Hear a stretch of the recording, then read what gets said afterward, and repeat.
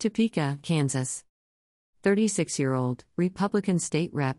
Mark Samsel is accused of kicking a high school student in the groin. Samsel explained the incident as an isolated episode. An episode Samsel claimed was due to extreme stress, which caused him to have an isolated episode of mania with psychotic features in a classroom. Samsel had been a licensed state substitute teacher. He surrendered his license on Wednesday, according to NBC News. Samsel faces 3 misdemeanor criminal charges of battery.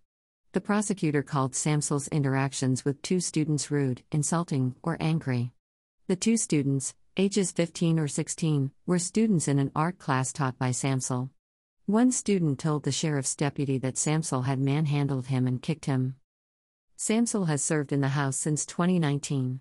He pleaded not guilty to the charges he faces, which carry a 6-month prison sentence for each count. Samsel has a court appearance scheduled for August 16, Philadelphia, Pennsylvania. 25-year-old Luis Rodriguez was arrested this week for the murder of 13-year-old Aliswana Carter. Rodriguez is charged with killing the 13-year-old on April 18 at around 11 p.m. in a home on Overington Street. Aliswana was shot in the mouth. She was pronounced dead after being taken to a local hospital.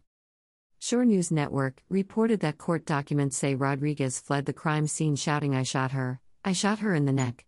Police say video evidence of that night shows Rodriguez entering and leaving the home where 13-year-old Aliswana was found dead.